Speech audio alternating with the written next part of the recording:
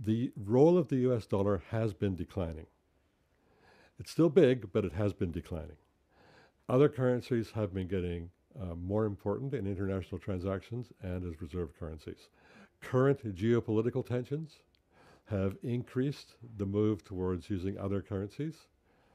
Countries like, well, especially Russia, as well as China and some other countries, are trying to move away from the US dollar, and they have to some extent. So we're seeing more local currencies being used for international transactions. So we get a transaction between uh, India and Russia, and that's handled either in Indian currency or Russian currency. We're seeing more of that instead of US dollars. I don't see a problem with that. Um, I think in the long run, the US dollar will continue to be important, but it will gradually be displaced to some extent by other currencies.